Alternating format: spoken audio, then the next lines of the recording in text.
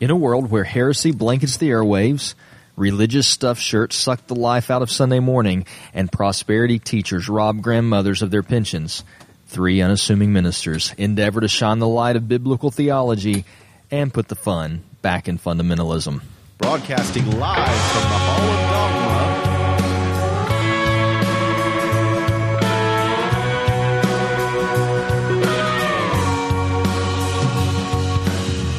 Brought to you this week by Pixar and Lightning McQueen. Welcome into episode 57 of The Gospel Friends. I am Reverend Verbiage.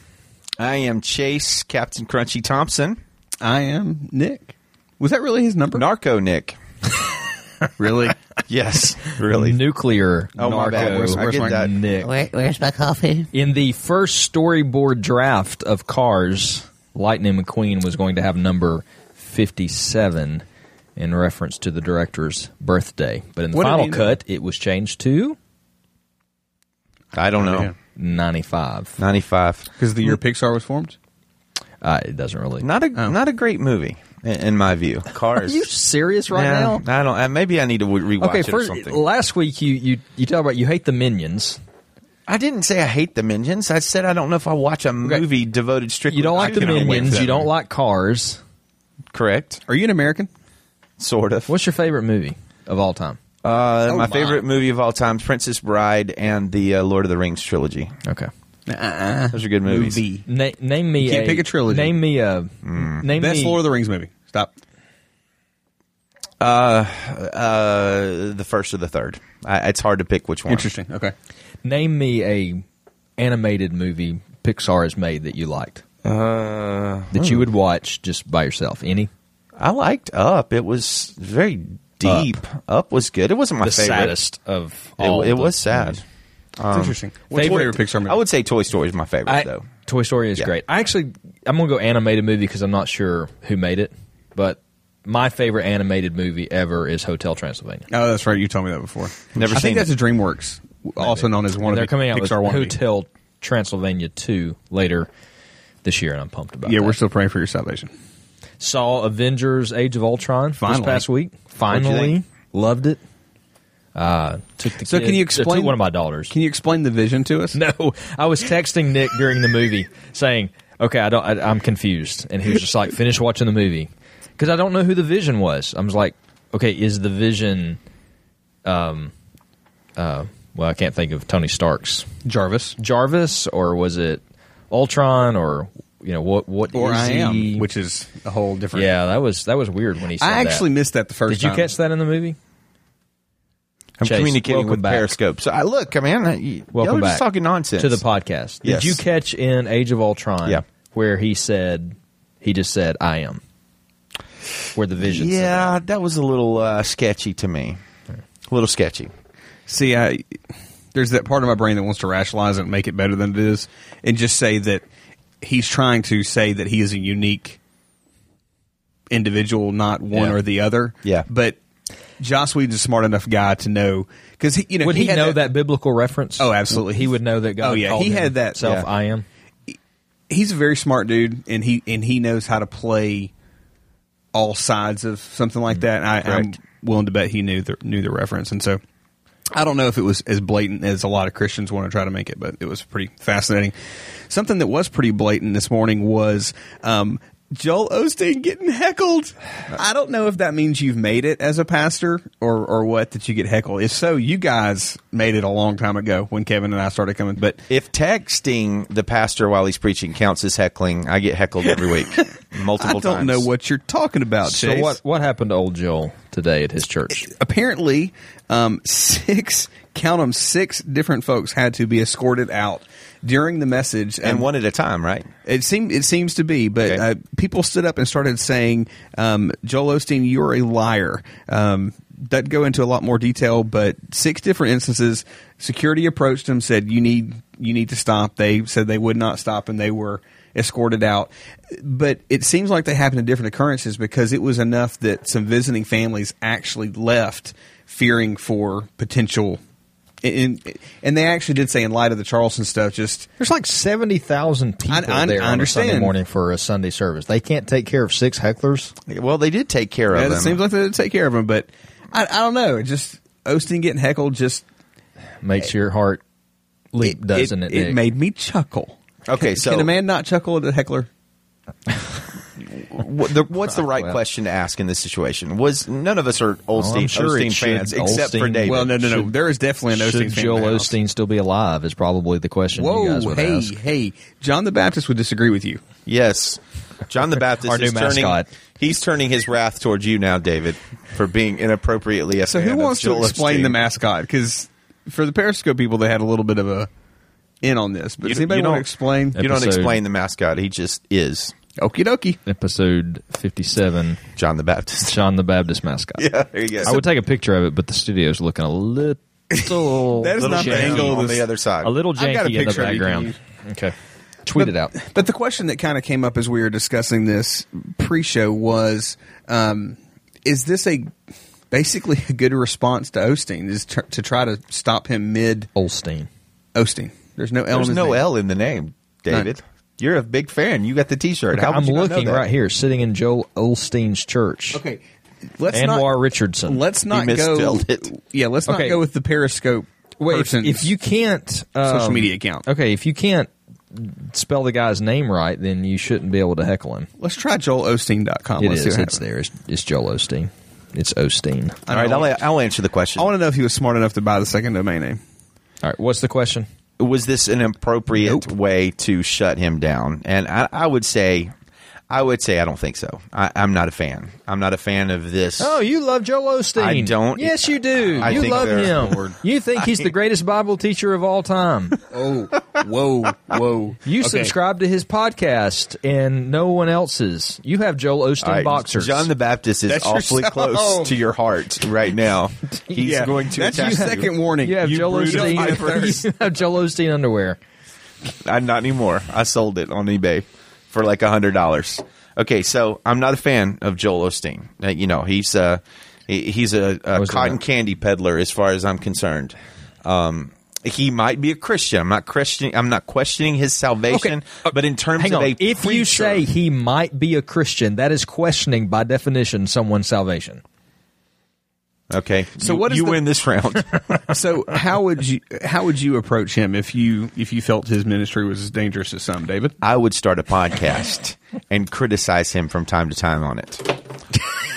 John the Baptist. John the Baptist, has I like your answer. fallen over on that one. Okay, Like your answer. Well, it's because it was directed to you, not me. I spoke out of turn. Forgive me. Oh my, this is out of control. The folks that were apparently responsible for this are part of a church called the Church of Wells, and apparently this is a little bit of their MO. Doesn't sound like they're quite on the Westboro level, but they do seem to be a group kind of dedicated to raising a ruckus for the Lord. So, I would- We're going to go heckle people for Jesus. well, that it seemed like I said. Apparently they They're not did this. nearly as bad as Westboro. I just articulated they're not as bad as Westboro. I think you said not quite as bad as our Westboro, something like that. Which is not as bad as Westboro. What are we arguing about here? Right. But apparently they've already protested or heckled a passion conference as well. So A passion conference. Yeah, so it sounds like we may be hearing more from them, and Maybe so. just like we have a Pat watch, we may need to have a well watch or something. I don't know. A well watch. So Nice. anyway, good old Okay, Osteen. I would be against going to heckle Osteen. I'm sure no one's shocked by that. I'm not. Yeah, I mean, Osteen lover. especially since you won his autograph, and there was the talk of anyway, lunch or coffee or Something about not judging another person's servant. That's it. Okay, But of course, if you don't, Okay, if you're going to bring the Bible into I'm bored with this. Next story. if you don't think that he actually is saved, then you can judge him all you want, I guess. Next story. All right, next story. We're going to talk about tonight on episode 57, besides whether or not Joel Osteen should have been heckled. I said he shouldn't have. Good, because that's in line with Romans 14:4. Would you like me to read that to you? Who are you to pass judgment on the servant of another? It is before his own master that he stands or falls. I am a podcast host, which is the answer to the question. Okay, so we're going to talk about. We're about to talk about fidelity in marriage, Okay. particularly in Is this the insurance? the marriage of pastors, and subtitled, "Why can pastors not stop Careful here. not stop having affairs?" Okay. okay, never mind. That's okay. No, I was not I was going to afraid go. I was going to with- have to bust out the I elevator. wasn't going to go with the general's description of that. We got what were you thinking tonight, and then we're bringing back a very popular segment here on the Gospel Friends Bidlid. BDLD, big deal or little deal. Yep. Where we're going to give several news stories from the week and talk about whether they are big deal or not. Including apparently there was some type of a Supreme Court thing this week. Have you I don't read know. anything about that? Some legal thing happened. Well, we're going to try to Google that between now and I'll BDLD. do a little research on it. Kind of see what the Supreme Court did this week because, Looks like it's I really important. haven't read a lot about it. So, Hey, are we transitioning? yep, time for a transition. Meanwhile, at the Hall of Dogma, the grandson of... That was awful. There we go. Worst thing about watching on The Periscope is grandson- you don't get to hear the transitions that our Yeah, that's the professional worst board thing op about puts it. through. Yeah. The grandson of America's pastor, the most well-known evangelist in our day, Billy Graham. Which, by the way, pastor and evangelist are two different things. Yeah, but they call him America's I know. pastor. They should call Or him they America's have called it. evangelist. Actually, Rick Warren now kind of has that title, but at one point it was Billy Graham. But anyway, his grandson, transition. who is a well-known pastor in his own right, Pastor Tullian I think it's- Tajavidian. that was great. Good job. Tullian with that. Tavidian. Yeah, Tullian. I think it is Tullian. We actually watched a video so we could pronounce it properly. Okay, we It's a watched a difficult video name. and you pronounced it 6 different ways. Okay, look, it's not John Smith. I mean, he's got a complicated name. Why is he not Graham? Let's by the call way? him Tullian Graham. It's It's Billy Graham's daughter. Yeah, I know. Pastor Pastor Tully? Tully. Yeah. Okay, Or so- Tully. That sounds a little. let's go with Tully. Yeah, Tully. Pastor Tully. Or Titi. Yeah, that's not much better. Tully it is. Okay. On a very somber note, This is Pastor a somber Tully, story. yes, We need to sober up, guys. He has come out and he had an affair. Okay. Okay, so he's come out and admitted this, and we're not going to spend a lot of time talking about him and running kind of that question, or him into the ground. Very sad situation. I have a little bit of an issue personally with the way that he released. He had a statement that he released, kind of confessing what happened. I think there was some issues maybe between him and his wife. I really felt like he focused on that too much during his statement about his own affair. I just kind of felt like, my view, almost like he was trying to remind everyone about his wife's failings leading into Hey, I his had own an affair, but she did have one first. Yeah, well, actually, yeah. as you all remember, my wife had an affair kind of thing. And Your wife also had an affair? no, Dude. Oh my. my wife has not had an affair. Okay, I misunderstood you. So, anyway, he is the pastor of a very large church in Florida. Yes. And this is very sad situation. He's very well known. He was writing for the Gospel Coalition for a good while, and there was a fallout last year between him and the Gospel Coalition over some issues regarding law and grace. Yeah. And we talked about that some on some of the earlier episodes of the Gospel Friends. But this is, being painted in the media for basically what it is, and that is another pastor has fallen. It seems like this is the pattern. We are seeing this quite frequently, almost to where I don't think people are overly shocked by it. This had a pretty deep element of surprise to me. I was not aware of the other issues that Pastor Tully and his wife had. Anyway, he had not been there for the past few weeks because of those issues. Like, he had not been preaching for the past few weeks. Yeah, he had been on sabbatical. Paul David Tripp was brought in Yeah. to do not dude, just that guy is everywhere. And he deals with a lot of messes. Like He does. he was the guy Mars Hill called Yes, right. in. He was. I mean, that dude has a reputation apparently of The I cleaner. mean, a good one. They call him the cleaner. Do they really? No, Or I you just make- made that up. Okay. Wow. So I'm sorry, Paul David Tripp.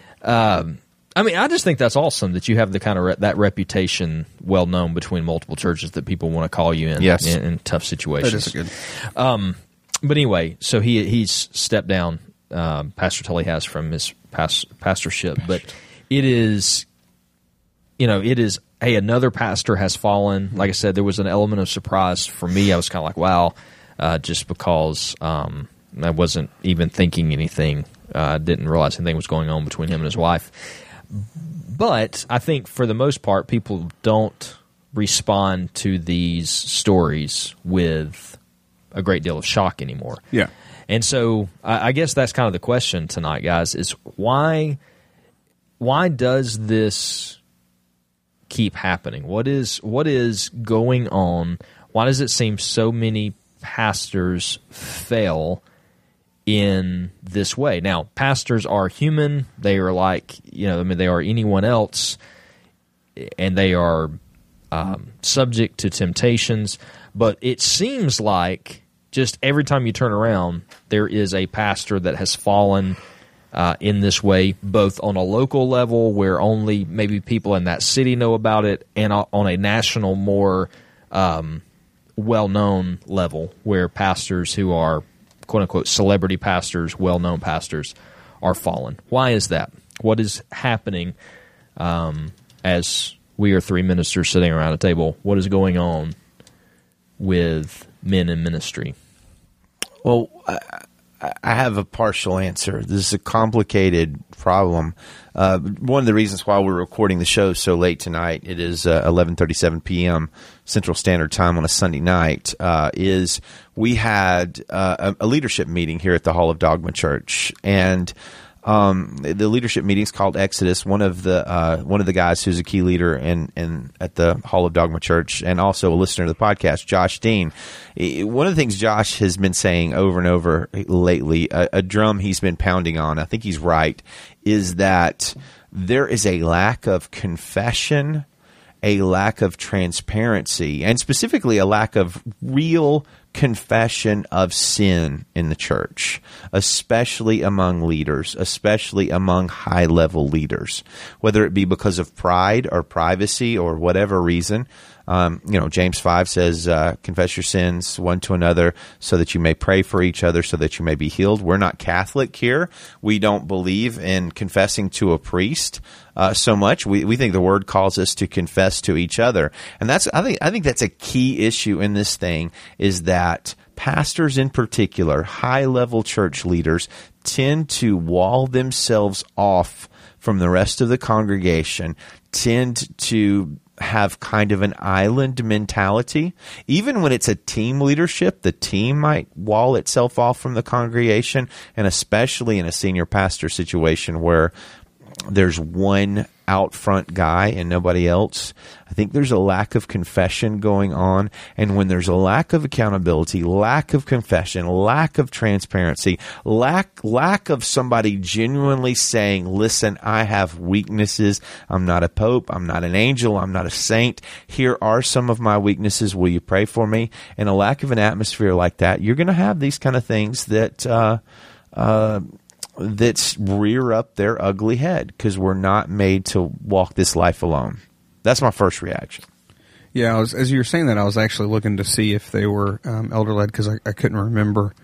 I think they are. They are elder-led. Are they? Okay. Yes. That's the one that takes me by, I hate to say by surprise, because that's a little naive of me, but that's the one that disappoints me more when it's an elder-led congregation, because the whole hope, desire, plan of elders is that plurality of leadership where it's not one person dependent. But even in these elder-led churches, you see the church seeming to be one man dependent. You have that teaching pastor. Mars Hill had this. Yes, they had executive pastors, whatever you want to call it, that handled more of the administrative. But that out front guy that everybody associated with Mars Hill, there's one. Even, probably one of my favorite pastors to listen to, if it's not, the Hall of Dogma Church, is Chandler. And even even as much as he has other people speak at the Village, it does seem like the Village is Chandler. Yeah. And so, you know, Brook Hill's elder-led church, and it was David Platt. Yeah, there you go. And so what it looks like behind the scenes, you just never know. But it does seem like in these situations where these guys fall, there's a separation from them and that eldership. I don't know if that is a contributing factor. You always hear about me and my wife taking time to heal our marriage, and I have to think that there was damage to the marriage before the affair happened, which is part of what led to the affair. What I'm afraid of, part of what that damage is this person who becomes bigger than life and may never feel like they get the credit they're due at home. And that's making a vast kind of sweeping generalization. But, you know, you are the focus of all these people throughout the week. And when you go home, you're just a dude with a to-do list and kids that want to, you know, wrestle and a wife that, you know, needs X, Y, Z fixed around the house and the grass cut too. And, you know, I don't know. That's the thing that always makes me kind of wonder. So I think you can still be a healthy church, even with you guys mentioned like Brook Hills. Mm-hmm. You know, you mentioned the situation with Mars Hill. So Mars Hill, Mark Driscoll, you know, when Driscoll went down, you can make the case the church did. Now, they ultimately became, quote-unquote, separate churches, autonomous churches, but there was kind of a lot of upheaval there. I think that church happened to be built pretty strongly on the personality of Driscoll. Right, and I'm a Driscoll fan. Me too. I like him. As do I. But I think it's hard not to see that it was, at this point, pretty well driven on his personality because of what happened when he left. Now you take a David Platt, take Brook Hills.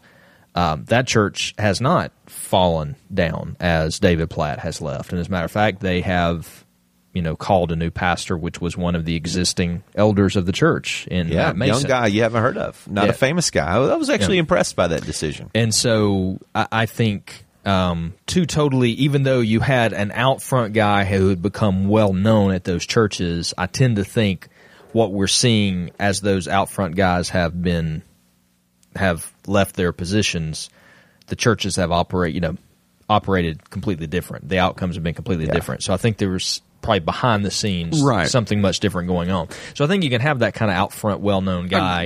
Yeah. It's the behind the scenes working. Is he?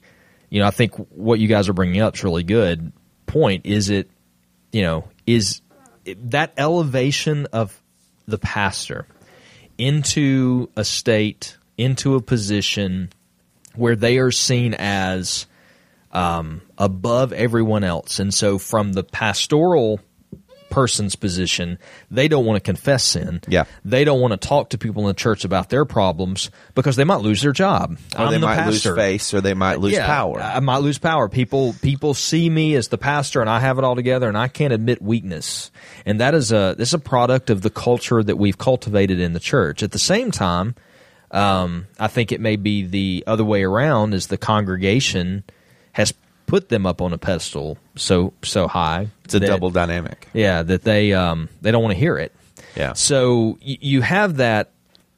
You know, I think you have that where biblically, and we've talked about this on the show before, but biblically the pastor is among the people. He's not above the people. He leads by his teaching. He's a sheep. He is a fellow sheep who is a leader sheep. Leader sheep. I see what I did there. Yeah. I want to copyright that. So write a book called Leader Sheep. Called Leader Sheep. Yep. Bestseller. Oh, I better copyright that for someone. You better quick. Leadersheep.com. Pause the show. Nobody on Periscope go buy that. So you have, but that he is among the people, and he is pointing, and he is teaching, and he is leading from his position among them. Yeah. Not above them. Yes. And, you know, there are little things. I think you were, when you got here 7.5 years ago, the Hall of Dogma Church. Careful. 7.5. We'll let the supervillains know where we live. 7.5 years ago. When that happened, That's twice. You, one of the things that I first noticed about you was that you didn't want anybody calling you. You would dissuade people from calling you Pastor Chase. Okay. Okay, and you would just, I'm Chase. I prefer Bishop. Oh, wait. No, Yeah. just Chase. So, and I thought at first, not knowing you, it was just kind of like a, false humility thing. Yeah. But over time, I am falsely humble. Well, I am frequently. too. But over time, I kind of learned You that are, man. like that's something that you were kind of trying to guard yourself against a title and an elevated position, because you and I both probably would enjoy that, and we know we would enjoy that, so we try to kind of fight against that. Well, you know who doesn't like titles a whole lot?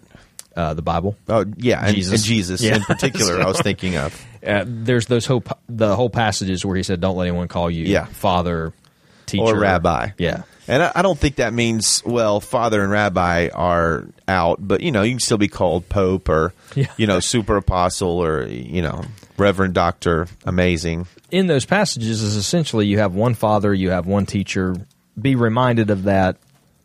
Don't look for prominent Yeah. positions at the meals, at the gatherings. I always thought about in the Baptist world in the old days, you'd have the pastor sitting right up on the stage In a throne-like chair. in a throne-like chair. That's and- not just Baptist churches. I'm There's a lot sorry, other of churches. Pentecostal, charismatic, and Oh, yeah.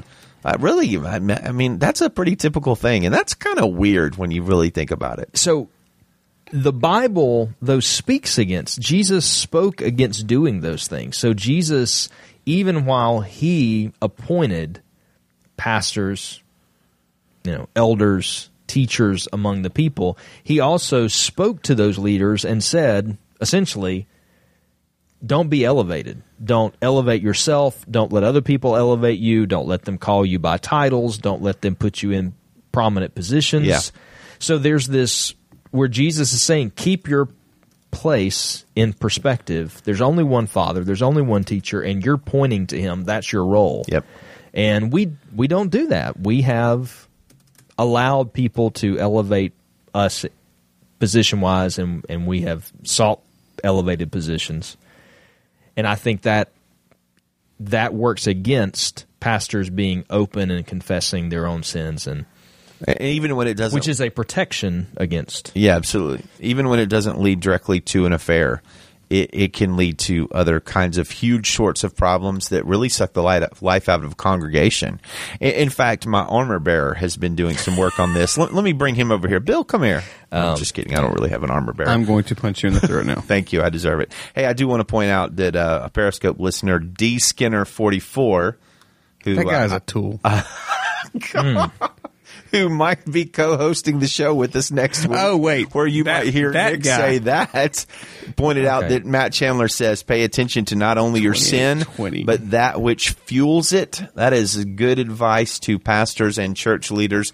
Pay attention to that which fuels your sin. And as a leader in the church, I can tell you there's a lot of things out there that will fuel your sin. Good word, D Skinner 44.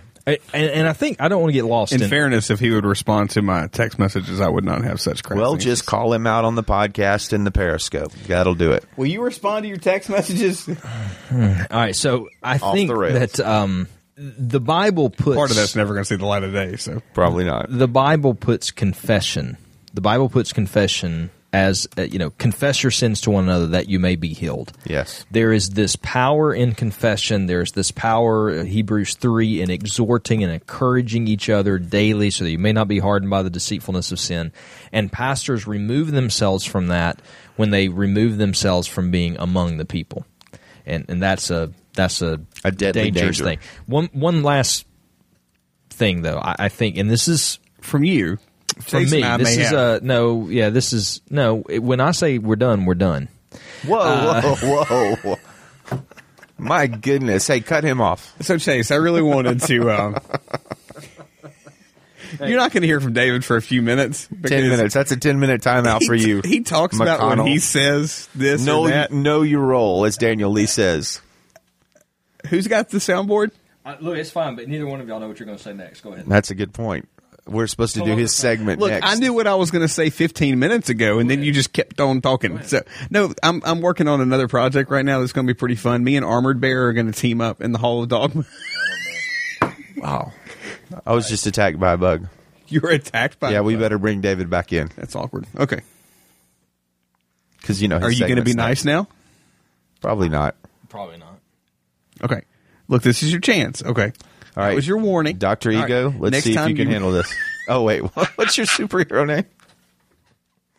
I'm just kidding. That's probably as appropriate as the other one. My superhero name is Reverend Verbiage. my bad because I talk a apologize. lot. Now, I love you like a brother. when the Tully, Tilly, whatever his Did name you just is. call him Tully? Look, No comment. he has an interesting name. That's all I'm saying. I am disappointed with myself that I went, I am not surprised. And I hated that as soon as I thought it, but it was just a matter of time, and when it was him, I just wasn't surprised. Because Who do you think's next? Oh my gosh! wow.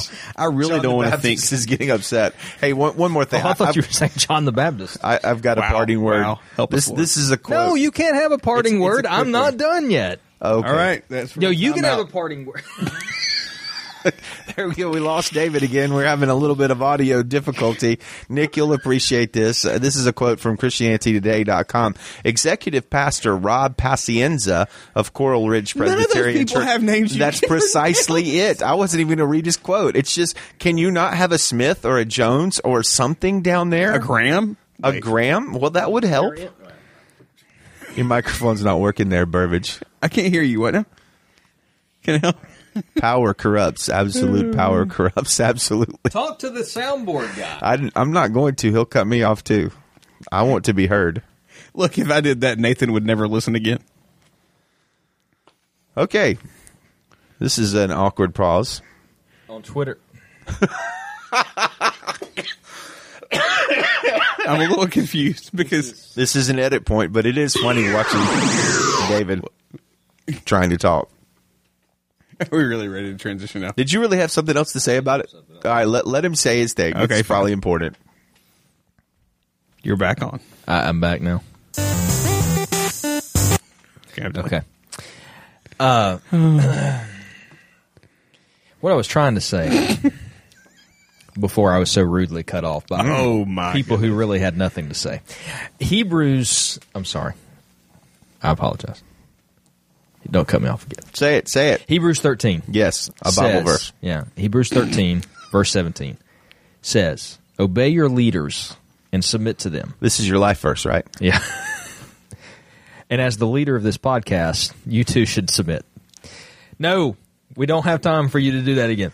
Okay, obey your leaders and submit to them, for We they don't have time. How in the world do you figure we don't have time? We've got all the time in the Oh, my world. God. For they are keeping watch over your souls as those who will have to give an account. Now, what I was going to say earlier was the Bible is very nuanced. If you don't like nuance, you will not like the Bible, because in one place, the Bible is saying leaders are those who are among you. They're not over you. You have Hebrews 13 then who says, obey your leaders and submit to them, because for they are keeping watch over your souls as those who will give an account. I Yes. think the reason the word in Hebrews 13 can say obey your leaders is because the leader's responsibility is to speak, teach, preach the word of God, and that should be obeyed. So Yeah. if they're doing what they're supposed to, then yes, the word can say obey your leaders. But the key to that verse for me, they are keeping watch over your souls as those who will have to give an account. Have we pastorally lost or never had the weight of that on us? Do we feel that as leaders? Do we carry that with us, that we are That's terrifying. keeping watch over the souls of those in our congregation, and one day we will give an account for True story. that? That's terrifying. That and the James passage about teachers being judged more strictly, both of those things. I don't know if it's accurate to say they should keep us up late at night with sweat on our brow, but that's genuinely a frightening passage that really sobers up the conversation immediately. I am glad, I for one am glad that our overlord Nick let you say that, because I think it's worth us hearing. Oh, my goodness. I don't think I am as maybe frightened by that, as I should be. Well, I'm not either. There's a all to that we should have, and I think in a world now where people can kind of choose ministry as a career, go to school for it, and you lack That's that. a whole different conversation I want to have. You are, with but you sometime. lack that weight of that passage, and that alone, I think, should sober pastors to more vigilance. See, I'm with Chase. That's an utterly terrifying verse, and it should be. Do we need to put that on your mic? Yeah, we don't have my microphone shield on. I probably sound. I'm probably hitting my P's all the time. I don't understand what's happening. John the Baptist is behind my microphone shield. Okay. No, that verse is absolutely terrifying. The thing is, I don't think any pastor starts being flippant about that. Correct. I think, and this, please hear what I'm saying, because ministry, please hear what I'm saying, but I think the day in, day out of vocational ministry, so many parts of it just become a job that it's easy to get into almost a rut where it's you stop taking things as seriously as maybe you ought, and it begins a slippery slope that For a pastor, but for the grace of God to have an affair, look, it has to get to the point where no pastor goes into ministry thinking, "Hey, I'm going to have an affair." A few years in. I agree with that. Yeah, you have to get used to it, or not used to it. You have to get dull to the terrifying verses in Hebrews 13 and James and such that David was just referring to. Yeah,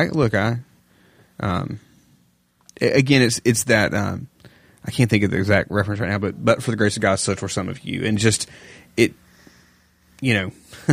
what lured him can lure any man, and so it's just more of a general call to men: guard your hearts, guard your mind, guard your lives. So, Amen. All right, so you can, just as a reminder, you can reach the Gospel Friends a couple different ways. First of all, you can join our Facebook group, the Hall of Dogma. hallofdogma.com is the easiest way to find our Facebook group. Ask, and we will let you in. Yep. if you're not selling something, or if you do not appear to be a spam bot. Those are the two things we don't allow. Well, selling something would probably, pornography would probably fall under that. That's a good point. And you can also, if you want to email us feedback on the last story or any of the stories that we do the rest of the night, thegospelfriends@gmail.com, and also on the Twitter. We will have some Twitter feedback later in the show. Had some good ones this week at MyGospelFriends. Be sure to follow us, and Sir Follow Back will make sure to give you a follow. It is now time for What Were You Thinking, the segment of the week where we take a look at some of the wackiness going on around the world and chat about it. We have, to open up tonight, a story that is going to rock Chase's world. Oh, boy. Now, I think that... We didn't do the intro music. Oh. No, it's fine. We've already missed it. No, I think Nope. you should do it. I think you should do it. I know you think I should, but When are we going to get it? When are we going to get somebody on the show to kind of help professional us up a little bit? I have tried. We need money. Okay, we should market. We should do some T-shirts and sell them to make money. Okay, I think someone posted this. I'm going to get on back to the story. Yeah. Okay, I think someone posted this in the Hall of Dogma this week. I didn't see if you responded to it, but I wanted to go ahead and do the story. Let's do it. See if you could cry on the air. Why your favorite breakfast cereal will soon look and taste different. This is Captain Crunchy. Someone's about to mess with some of your favorite cereals. He's Let me about tell to you go something. nuclear. Me. Stop messing with cereals. Ugh. You ruined the monster cereals. That is Boo Berry, Captain Crunch, and Frankenberry, Boo Berry, and Count Chocula. Stop it. All right, General tell the story. General Mills said it is eliminating all artificial colors and flavors from its cereals, replacing them with fruit and vegetable juices. Yeah, that's going to be great. So Yeah. we're going. Everybody likes fruits and vegetables, right? So your Lucky Charms is now going to be made out of vegetable juice. Yeah, it's just fantastic. That sounds tasty. You know, I don't care about the color. You can color my cereal whatever color you want it to. I care a lot about the taste. And bottom line, there's one thing unhealthy in cereal, and that's sugar. Until you get a way to remove that, you're not making it healthy. So, okay, so the disgusting. 3/5 of the company's cereals meet the standard now, but the rest will follow.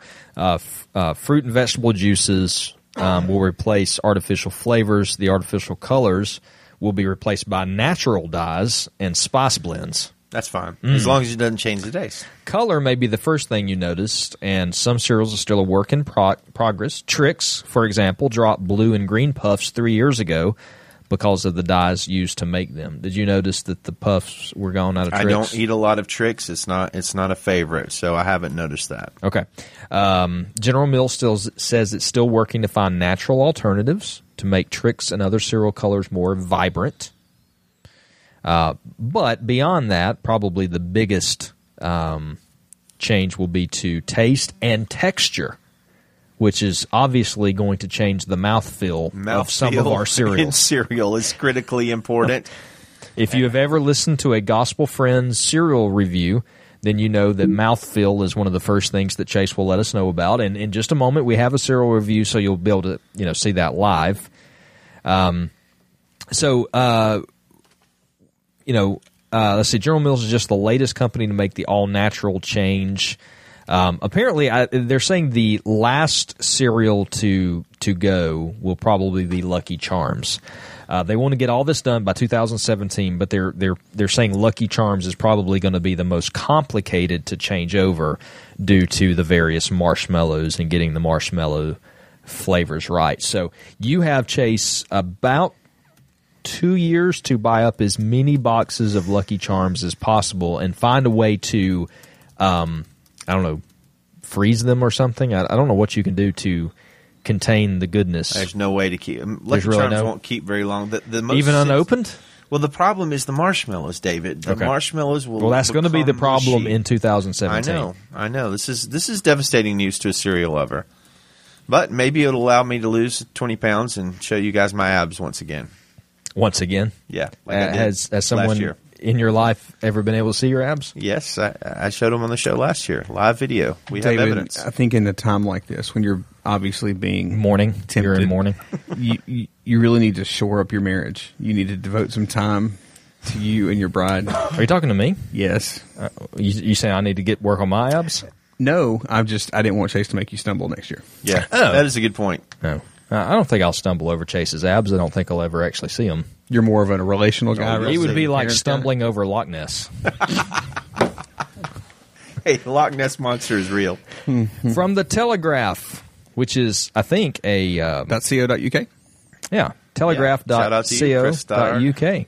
From the other side of the pond. Yep. From the Telegraph, the real reason your eyes go red after swimming... Oh, boy. ...isn't chlorine... Oh, boy. You just spoke over my headline. I hate when you speak over my headlines. Ambulance. The real reason your eyes go red after swimming isn't chlorine, but urine. Oh, no. This segment is terrible. Bloodshot eyes after swimming is not as a result of chlorine, but in fact caused by urine contained in the pool, the Centers for Disease Control and Prevention has revealed. The good old CDC. Contaminants in the pool, including urine and sweat, bind to the chlorine in the water, creating a chemical compound which in turn causes your eyes to sting. The problem may be worse in indoor swimming pools where there is poor air quality, resulting in these contaminants accumulating in the air. Urine gas or something? Urine and urine. Is that Vandersloot? Urine and sweat droplets, Chase. This bind to the chlorine and create a compound that make your eyes burn. So apparently, what the CDC is saying is that Chase really may vomit. Chlorine in and of itself is not what is making your eyes burn. If your eyes are burning from the water, what that means is that sweat and urine particles have binded themselves to chlorine. And it goes on further. The CDC went on to reveal that the strong chlorine smell found in some pools is not an indication of a clean pool, but is actually the smell given off by the irritants, the urine and sweat. Great. So it's basically the chlorine working to try to clean the pool. It urged people to note that healthy pools should not have a strong chemical smell at all. You know, two things I love: cereal and swimming. And you just ruined of the three things in the world I love. You just ruined two of them. I hope your third story doesn't ruin. So from now on, when you're swimming and your eyes start burning, I'm going to flee in terror. you're going to just get out of the pool, and your kids are going to be like, "Daddy, come back in and play," and you're going to, "I can't. Let me ask you a very. I'm going to go eat some Lucky Charms." "Oh, I can't do that either." Let me ask you a very important hypothetical question. Okay. Are your eyes immune to your own urine? It doesn't say. That's an important question. Nick is a pool owner. Do you know the answer to that question? Sorry, it took me a minute to get the file pulled. Have you ever, Nick, as a pool owner, have you ever tossed that lie out there to people that you have a chemical in your pool that if you pee in it, it'll turn the pool a different I've color? never tried, no. Okay. Because I'm trying to think if we tried. I don't think we ever have, though. I've done that before as a former pool owner. I do have to ask the question, since you are so germ sensitive, Chase. Yes. Where are your toothbrushes located? My what? Your toothbrushes. In my shower, on a wire rack. You brush your teeth in the shower? I do. You ever? It's difficult getting toothpaste out of your beard, and we're all bearded guys. So You just spit it down the drain? yeah, What do you? Okay, I don't hold on. drink it. Quick question. Yeah. I've had a beard / some type of Facial hair? facial hair for Nose many hair. years now. We're not talking about that. It's a personal thing. Okay, All right. just we're working on it. How's your underarms? Well, I'm a man, great so question. It's fine. not an issue. I've gotten a lot of feedback on that story, by the way. This week. I bet you have A ton. I bet you have. Go ahead. Free pit hair. I see what you did there, but not a lot of non-Birminghamians won't. If you're in Birmingham, you're going to get it. If you're not, you're not. That's awesome. That might be a good title there. Free pit hair. Hashtag. Other people be John like, the Baptist is not happy with other us. people are going to be like, why are they giving away people's pit hair? Yeah. Oh my! Have you ever had a trouble when after brushing your teeth, spent toothpaste filling up your beard? Has that ever been an issue? For No, you? but have you watched Chase like eat cereal, drink drinks, anything that involves? Hey, look, I get after it. Okay. All right, you know where you guys keep your toothbrush by the sink where you wash your hands, and you know what often gets slung off of your hands onto your toothbrush? I know what you're going to say because I've had actually, this conversation it's not with you slung before. off your hands. That's the problem. So it's actually when you flush it into the air. That's right, and that's why I keep it in the shower because I don't flush. Go the ahead and shower. say what you're wanting to say. Fecal Matter. That's what you're wanting to say. Let's do a cereal review. That's a good idea. That's what it's time for. Okay, so what we have here today, guys, is Caramel Popcorn Crunch, which is brand new from the good folks at Captain Crunch, which is a Quaker cereal, or at least it used to be. I don't see Quaker listed here on the box, but this just hit Walmart as of this week. I've had a slight taste of it, so I'm not going to bias you, but I will pass All right, the box. pass the bowls out. Pass the bowls. Nick, you're near the bowls. So if you are a first-time listener to the Gospel Friends, we love cereal here, and on occasion, we do cereal reviews on the show. We are going to review this cereal. We will probably crunch a little bit in your ear just because listeners love that. And No, that's your David, bowl. sorry. yeah, and then we are going to give this a out of 5 Spoons. spoonage Yep. rating. There's mine. David, why do you have a picture of Vince McMahon in your photo library? You are right now looking at my photos. Yes, I am. That is scary. That's not good, Nick. Don't scroll down. Okay, Hey, by the way, where's the lukewarm milk? Speaking of fecal matter, which you mentioned before, Oh, there is a local I'm doing so Jefferson good at this. County sewage pumping company where Jefferson County, Alabama, Birmingham, Alabama, where they're We are not located anywhere near there. well, right. This is outside of our listening area, but their slogan is where your Seriously. fecal matters. I'm not Whoa. kidding. That's a terrible slogan for a company, but it's true. Can we get the lukewarm milk? Why are you taking pictures off my phone right now? What are you doing? Are you pulling sensitive information off my phone? I'm about 35% to go from doing a full backup of your phone. So, Are you serious right now? no, I'm not serious. No. All right, here we go. Let's review this cereal. I did think about downloading. Give me the milk. Oh, I'm sorry. All right. We are, so this is caramel. What is this? Captain Crunch caramel. What did you say? I wasn't listening to you. It smells like caramel popcorn. Captain it's Crunch caramel popcorn crunch. Awesome. That's why it smells like it. All right, here we go. Lukewarm whole milk, by the way. Lukewarm. It's been on the floor Probably for loaded with 2 germs. hours. Hey, is this made with all natural flavors and colors? Yes. Hey, there's Ian Mackey from Scotland watching us. What's up, Ian? Ian, Hey, man. You've got at least another hour or so, brother. how's things in Scotland? You're near my home country of Ireland. Awesome. Hey, Skinner says he's going to be on next week. Thank or at you least for the he said he'll see us next week. Hey, Skinner, how many times have you watched this show or listened to it? That's a good question. You're going to be on it next week. Hey, if you're going to be on next week, you have to wear more clothes than you're wearing right now. Y'all quit picking on Skinner. No, I just We want to like know. him. I mean, I do like that you're tuning in tonight to see what it's about, but have you watched or listened before today? Like, do you know who Bernard is? Or does Japanese hug chair mean anything to you? I think he pieced out. What? Well, it's late. It's 12:15. Yeah, Okay, mere here we go. mortals are going to work tomorrow. Hey, do you want me to update your iPhone to 8.3? Dude. All right, here we go. We got to review this and move on. All right, Nick, go ahead. What you going to do it? Out of 5 spoons. And we can go half spoons on it? Yeah. I'm going 3.5. I like this guy. I like peanut butter Captain Crunch better. But, okay, now I understand why you have the trouble with the toothbrush. It makes the perfect I sense. enjoy my cereal. Yeah, you do. Not all of it, though, because part of it went down your chin. Why do you have Okay, to have a napkin? I'm going to say that this is, I don't know what the highest rating I've ever given a cereal is. But this is one of the best we have reviewed. This is really excellent. I like caramel popcorn anyway. But this is not overbearing in the caramel flavoring. And it really good taste, and it's staying crunchy in the milk, which is important. So I'm going 4 spoons right here. 4. See, 4, almost went 4.5, but I'm just trying to Oh, wow. save that for like a spectacular cereal. So see, I 4 remember how much I spoons love for me. Captain Crunch because of it, Yeah. but it made me want peanut butter, not caramel. But I'm not a huge caramel guy.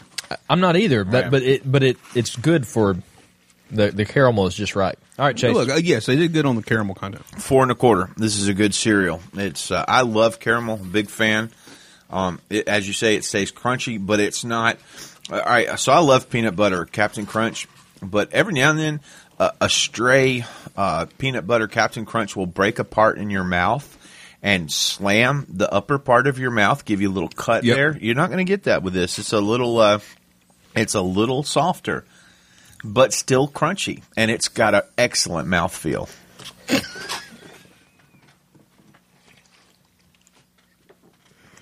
4.25 spoons. You should buy it ASAP. All right. Well, gentlemen, it's now Hey, you know people can see under the table it's now time as you for. touch my knee Oh, inappropriately. I was just giving you the signal. Didn't you tell me earlier when it's time for the next I did segment? not. Squeeze my knee. By the way, Ian Mackey says he can have breakfast at the same time we can. So, cheers to you in Scotland, mate. Well, he's actually getting up for his day, and we haven't actually went to bed, Nope. so we can start our next day. Hey, the yet. good news is you guys get up for your day in about 3 hours, right? What do you got to do tomorrow? A lot of work. What time are you going to get started? About 2 Maybe, p.m. if that. No, that's just making kidding. it better. All right, ladies and gentlemen, we have a transition, and then we're going to move into the Mythical, epic, legendary. Meanwhile, in the future, at the Hall of Dogma. It is now time for Big Deal or Little Deal. Biddled. Biddled. This is the epic big deal or little deal. We've not done it in months, literally, but this is one of the first segments we launched the show with, and it's an important one. And we decided it was time to go back in the face of some really big deal kind of things going on. So we'll start out with a tune-up, guys. This is not the main course. The main course is coming up shortly when we will be talking about the SCOTUS decision this week. But we're going to talk about the Confederate flag. We are here in Dixieland at an unspecified location in the Hall of Dogma bunker. There has been a tremendous outcry this week following the shooting last week in South Carolina against the Confederate flag. And I don't know if you guys have noticed, but I've noticed quite a few people in my social media feed. There have been a lot of people defending quite vociferously the Confederate flag. In some of in maybe inappropriately racist ways. I want to ask you guys, Franklin Graham has come out this week saying that it is time for the Confederate flag to be completely taken down, set aside as part of our history. Is this a big deal, a little deal, or no deal? That is to say, Franklin Graham's call for the removal of the Confederate flag. Are we specifically going Christian perspective or in general? I'll take either perspective you'd like to give. I'll go with the Christian perspective because for me, this is just one of those things that should not be this should not be an identifying feature of your social media account as a believer. I understand why people in the South, some want to hold on to it as a piece of history. I understand the sentiments I've seen conveyed on social media.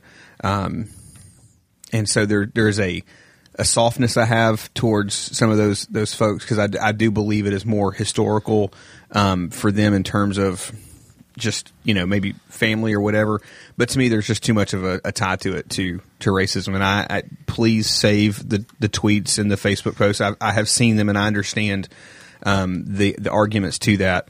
But for me, it's just it's too tied with the racist part of it. And it's one of our friends actually said, the flag is a mark of treason, whether whatever you kind of want to think about it there. And his argument was pretty articulate and kind of compelling. And I just went, it's tough. But the other point of that is, America is here from rebellion too. And so it's a slippery slope. And so because of some of those, it's just, it feels like one of those no-win scenarios. And so because of that, I don't know the wisdom or the benefit of a Christian making an identifying characteristic of them, their, presentation. So I think in reality, it's a big deal just because people are making it out to be a very big deal. It's a huge thing here in the South. It's not, you go outside the South, it's not, it's not a big deal. But here in the South, it is. But from the Christian perspective, as Nick is saying, I think this should be just a little to no deal. I mean, I really believe that. It's a flag. It is not worth disunity over. It is not. We can do the history all day, and we can talk about what it was intended to be and what it means. And I've read that, and it's the slaves actually came over under the American flag and not the Confederate flag, and yada yada. And there may be a lot of truth to some of that historical presentation, but the fact is, what Nick is saying is right. It has become known for a very divisive, as a very divisive flag among whites and blacks, and many black people see that as a reminder of the dark issue of slavery in this country. And quite honestly, for many people who fly the flag, it has some semblance there. Now, there are other people who it is kind of a Southern pride thing. The South will rise again. It's more of a kind of a Southern, like a Southern symbol. I remember one of my favorite shows growing up, The Dukes of Hazzard. If you guys watched that, and the Dukes of Hazzard had the rebel flag on the top of the car. Yeah, so it's. But the thing is, it's a flag, and life's a vapor. We don't know how long we have, and we're going to stand before God. And the flag is going to mean nothing when we stand before him. Nothing. The American flag will mean nothing. The Confederate flag will mean nothing. The Russian flag, the Chinese flag, it will mean nothing. He rules all nations. We will stand before him, and we will give an account for our lives. And the bigger deal on that day is going to be whether or not we worked for unity among our brothers and sisters in Christ, and we worked to bring the gospel to people. That is going to be the big deal. And if me flying a Confederate flag or me having a Confederate flag on a social media site or something like that, which I don't, but if that causes a brother to stumble or it causes some type of an offense where someone would not listen to me talking about the gospel, then I need to give that right up. It may be my right to fly that flag or to display it, and I may be right in what I'm saying about what that flag means, but I need to release that right for the sake of the gospel. Romans 12:18, if possible, so far as it depends on you, live peaceably with all. It's not okay to just say, well, they shouldn't be offended by it. If people are offended by it and you can't live with them in peace, then it needs to come down. That's the bottom line. And you can say all day, well, it's their fault, not my fault. The Bible puts the responsibility on us. As far as it depends on you, live peaceably with everyone. Amen. There's a lot of other verses we could discuss. We talked about this a little bit. Historically speaking, I think you guys know I teach history as an adjunct. I'm not a historian. I'm not an expert, although I have seen a lot of, as the General Emmanuel said, there have been a lot of historians and experts on social media this week. This is, I think it's we're 10 years, 20 years past the right time for the removal of the the Confederate flag. You mentioned, David, the General Lee. I do believe after a season or two, the producers of the Dukes of Hazzard removed the Confederate flag from the General Lee, which is appropriate, wise, smart.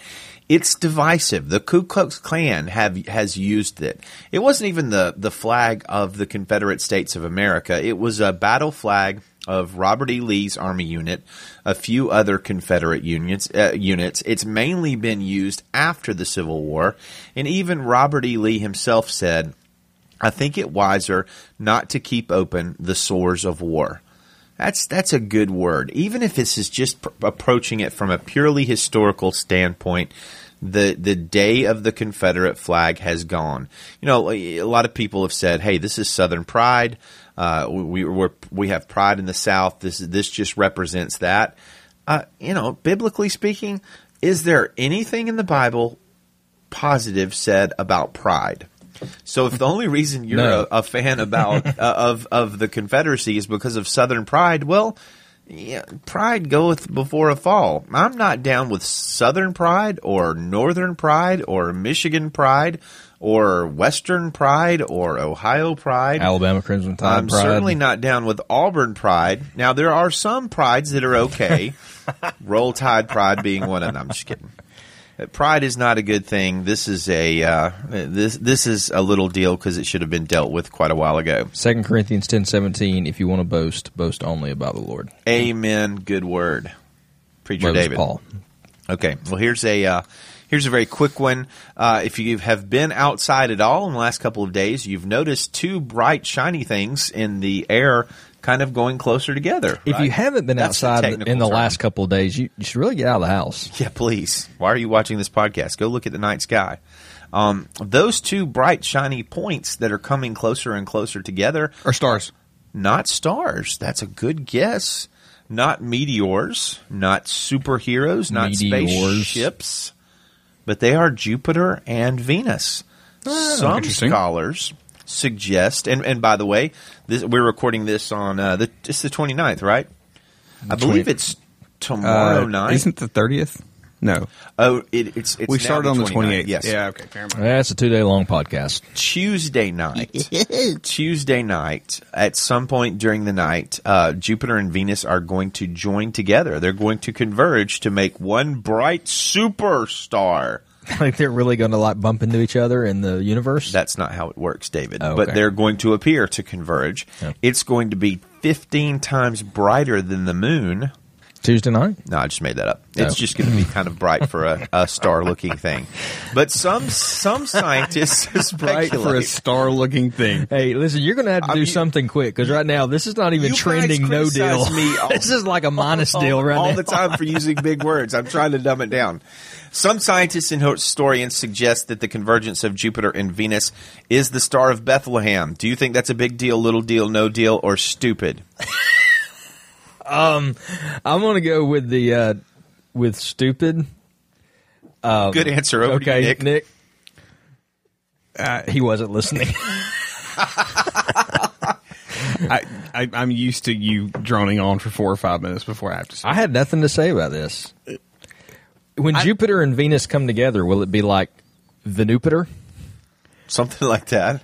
Javenus? By the way, tell us about the text conversation you had with your wife earlier about this very topic. Better not.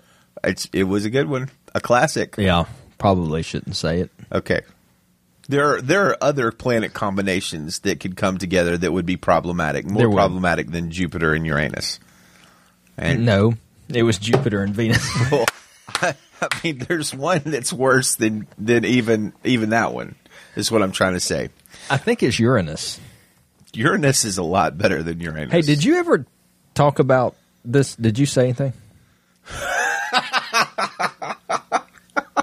Why do you not talk when we tell you to talk? Why do we continue to record podcasts late at night when all kind of weird things happen? So many answers to that question. That is true. I've heard numerous people posit that the Star of Bethlehem was actually the overlapping of stars. I have heard that too. Let me ask you guys a question. How in the world is that going to lead anybody to anywhere on the planet Earth if two planets converge together? No. And that's the correct answer. You know, two planets converge together, and so therefore some astronomers from 2,000 years ago found a little cave or bottom of a house in Bethlehem. So you believe the Star of Bethlehem was more something divine? Well, of In course. How do stars lead Much you like to the pillar of spots on fire the and the Earth? pillar of smoke. Yes, much more In like Exodus, that. yeah. Absolutely. There is always, it seems to me, like a push for even like for Christian scholars, Yes. to naturalize a biblical miracle. Yeah. Even like the parting of the Red Sea. You know, you read these biblical scholars that, well, it could have been caused by yada yada, you know, some kind of natural event or occurrence. You just see that all the time. And these are even people who would identify themselves as believers in God, but they want to try to find a natural explanation. As if God doesn't just do divine things Exactly. or If miraculous things. Jesus rose from the dead, I do not struggle in the least to believe that God could have sent some sort of supernatural manifestation of light that would have led people to Jesus somehow, some way. Okay, guys, now we get to the... I'm sorry, before you do that, I have some breaking news. Oh. I am being followed on Twitter now by Leadership. Oh, my goodness, that is Did breaking you do that? news. You did that? That's you? Okay. Okay, good. At least. Leadership is following 45 people. So that's what you've been doing this whole time? That's why Nick doesn't talk. He does other things during the show. So Leadership is being followed by Taylor Swift. How'd that happen? Nice. Well done, Leadership. I'm assuming that's not the real Taylor Swift. Okay. There's 2 tweets out from Leadership. Hello, Twitter. And waiting for Rev Verbiage to get on the ball and us get it rolling. Do it. Make it a bestseller. All right, here we go. All right, guys, this is where we actually get to the serious, meaty part of the show. Enough fooling around. This is the stuff. So, as everybody knows, this week the SCOTUS. I don't like that. I don't like that. It's a great acronym if you're using a hashtag on Twitter or Facebook, but when you talk about it in real life, it falls flat. It sounds like something else. So the Supreme Court, What does it sound like? a different word, Okay. that sounds similar. The Supreme Court of the United States of America has made gay marriage the law of the land. I don't have to unpack that very much. If you have kept your head above the rock for at least 20 minutes this week, you know what's going on. The big question to you guys is, number one, is this a big deal, little deal, or no deal? I'm going to go to you first, David, for that one. And the second question is kind of along those lines. How do we respond to that as Bible-believing Christians who are convinced that the New Testament's teachings on homosexuality are of the forbidding sort? So, David, big deal, little deal, or no deal? All right. I am, well, I wish I could give two answers. So I'm going to go with little deal. And I want to give some explanations as to why. I think overall, and I talked about this, I was on Rob Johnson's podcast he does. I like you just a little bit more right now, by the way. What is Rob's podcast name? Is it Apologetics 105? And we talked about this. I think this is a mistake. I think it is a detriment to families in the country, and I think it will ultimately be for the worse. I don't think this is a good thing. And I think it's going to cause more problems down the road than we realize, especially when it comes to families and children and what is it going to do, character development and child development growing up in homes with same-sex couples. And so I think it's probably going to lead to other legal issues for churches and religious organizations. And so I want to be on the record. I don't agree with the decision. And I don't think Christians should agree with the decision. I think Jesus tells us to pray this way. God, thy kingdom come, thy will be done on earth as it is in heaven. So Jesus says our prayer should be that what is happening on earth model what is in heaven. Okay. And God is glorified and honored, and his law is obeyed. He is holy and separated from sin. That's how it is in heaven. Should be that way here. That would be what is best for us. But we live in an imperfect world, and that's not what's happening here. Why am I saying it's a little deal? I'm saying it's a little deal for a few reasons. Number one, I think it was inevitable. It was going to happen. Yeah. Number two, same-sex marriage was already legal in, I think, over half the states in the union. It was mid-30s, I think. And so, ultimately this kind of fast-tracked what was happening. I think if it had not come around, I think the states would have reached those decisions anyway over time. It was already legal here in the state of Alabama. But I ultimately am arriving on this a little deal because I just don't think the church should panic over this and act like, okay, the whole world has come to an end and our way of life has come to an end as Christians because of this. Christianity has always been, as Russell Moore said, on the wrong side of history. Christianity started in an environment where the Romans were against Christianity and persecuting Christians, killing them, and putting them in jail. And as Russell Moore pointed out this week, Rome, that Roman government, that Roman Empire is gone. Jesus is still alive. We are promised in the Word, if you want to live a godly life, you will be persecuted. This is not a big deal in that sense because the Bible tells us these things are going to happen. And I actually think there's a possibility that the church flourishes better under persecution. In a hostile environment. In a hostile environment, and God has promised to be with his people and to move among them and to move through them. Isaiah, that proclamation to the people of God is, arise and shine, for your light has come. Darkness will surround the peoples, thick darkness the earth, but my light will shine upon you, and kingdoms will come to your light. So I realize other people will disagree with the designation of little deal, and that's fine. I don't want to really argue over that. I just don't think this is a matter, for Christians to panic, and I think it is going to cause problems. I think it's a bad decision. I don't agree with it. But this is the way of the Christian life, and I don't think that there is this, all of a sudden paradigm shift now that we have to deal with. Yeah, I mean, obviously the podcast listeners couldn't see, Periscope could, but I kind of raised my hand up when you said it, kind of, yes. And, there's part of me that wants to say little deal just to be a contrarian, because I understand all the reasons that believers are concerned, if not up in arms about it. But basically echoing what you said, in light of eternity and also in light of what the New Testament kind of clearly lays out for believers, to borrow a very, charismatic Pentecostal phrasing, last days, this is just not a shock. This is not a surprise. And it's not even the numbers of states it was already legal in. It's not the number of countries it was already legal in. The fact that we are going to find ourselves at odds with the culture, if we stand on the Word, is just clearly written out in Scripture. And so in that regard, yes, I think it is a little deal.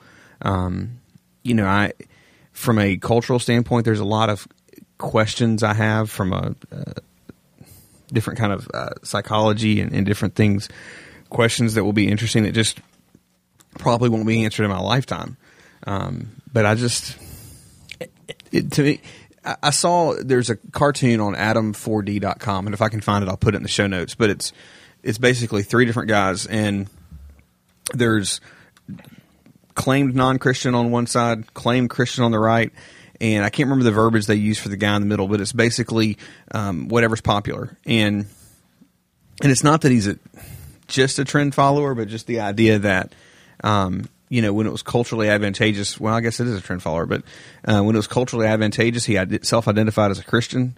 When it became non-advantageous, he no longer identified as a Christian. And I just think this is going to be something that separates seemingly the church over, but it actually makes the true church begin to appear again. So it's a good point. So in that regard, I guess it kind of is a big deal.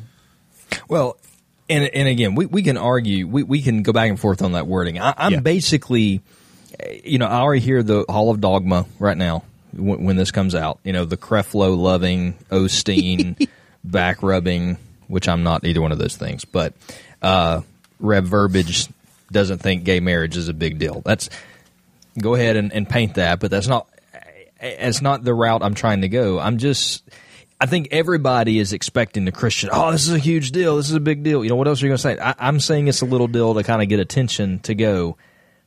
I don't know that this is the sky falling as everybody is making it out to be. I think it is, again, I think it's detrimental, but this is not the right now, this is maybe not the issue that this didn't put Jesus back in the grave. This is, Christianity has not changed.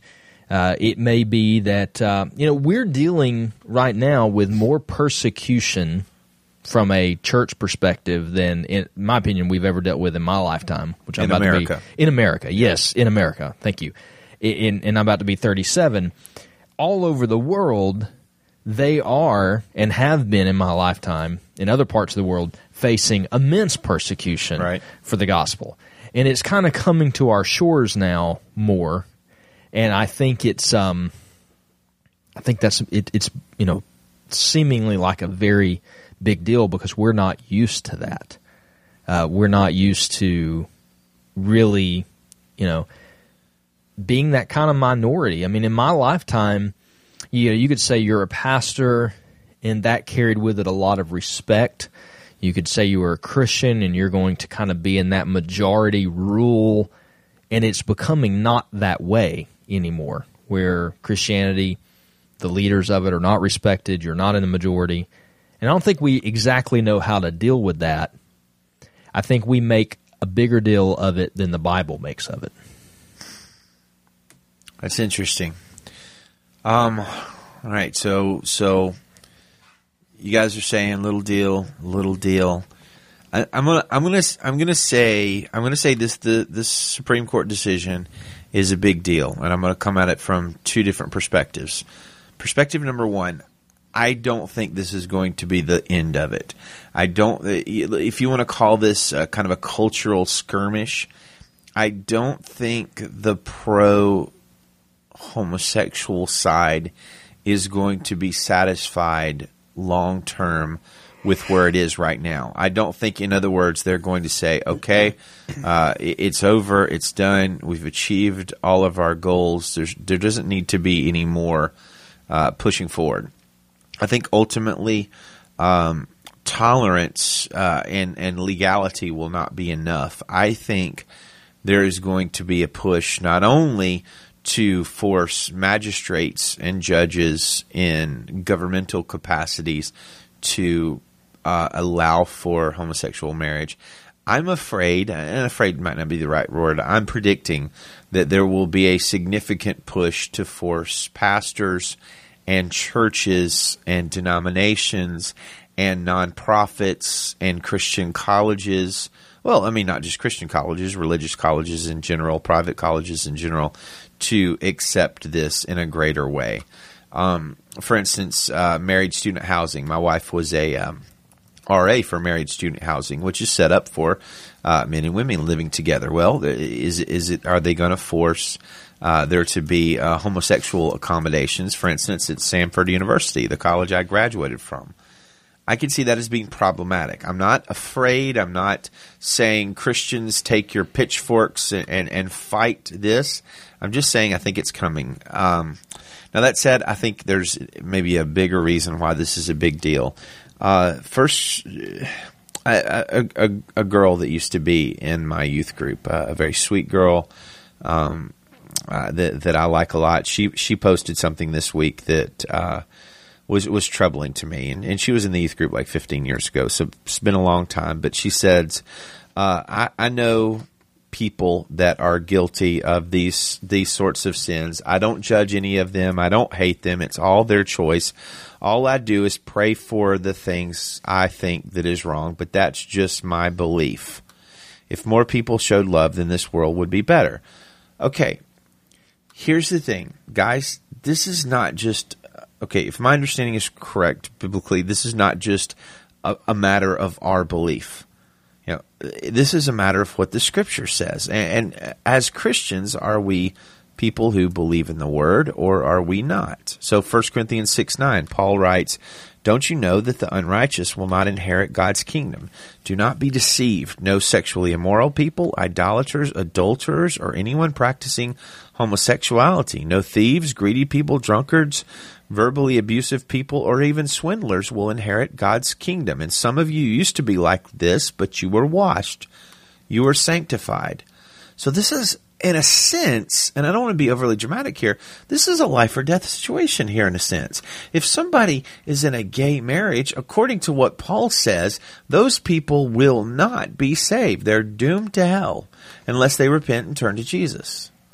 That, in my mind, is the ultimate of stakes. That doesn't bother me the least that the government would say that that's right or wrong. I don't think that's very important.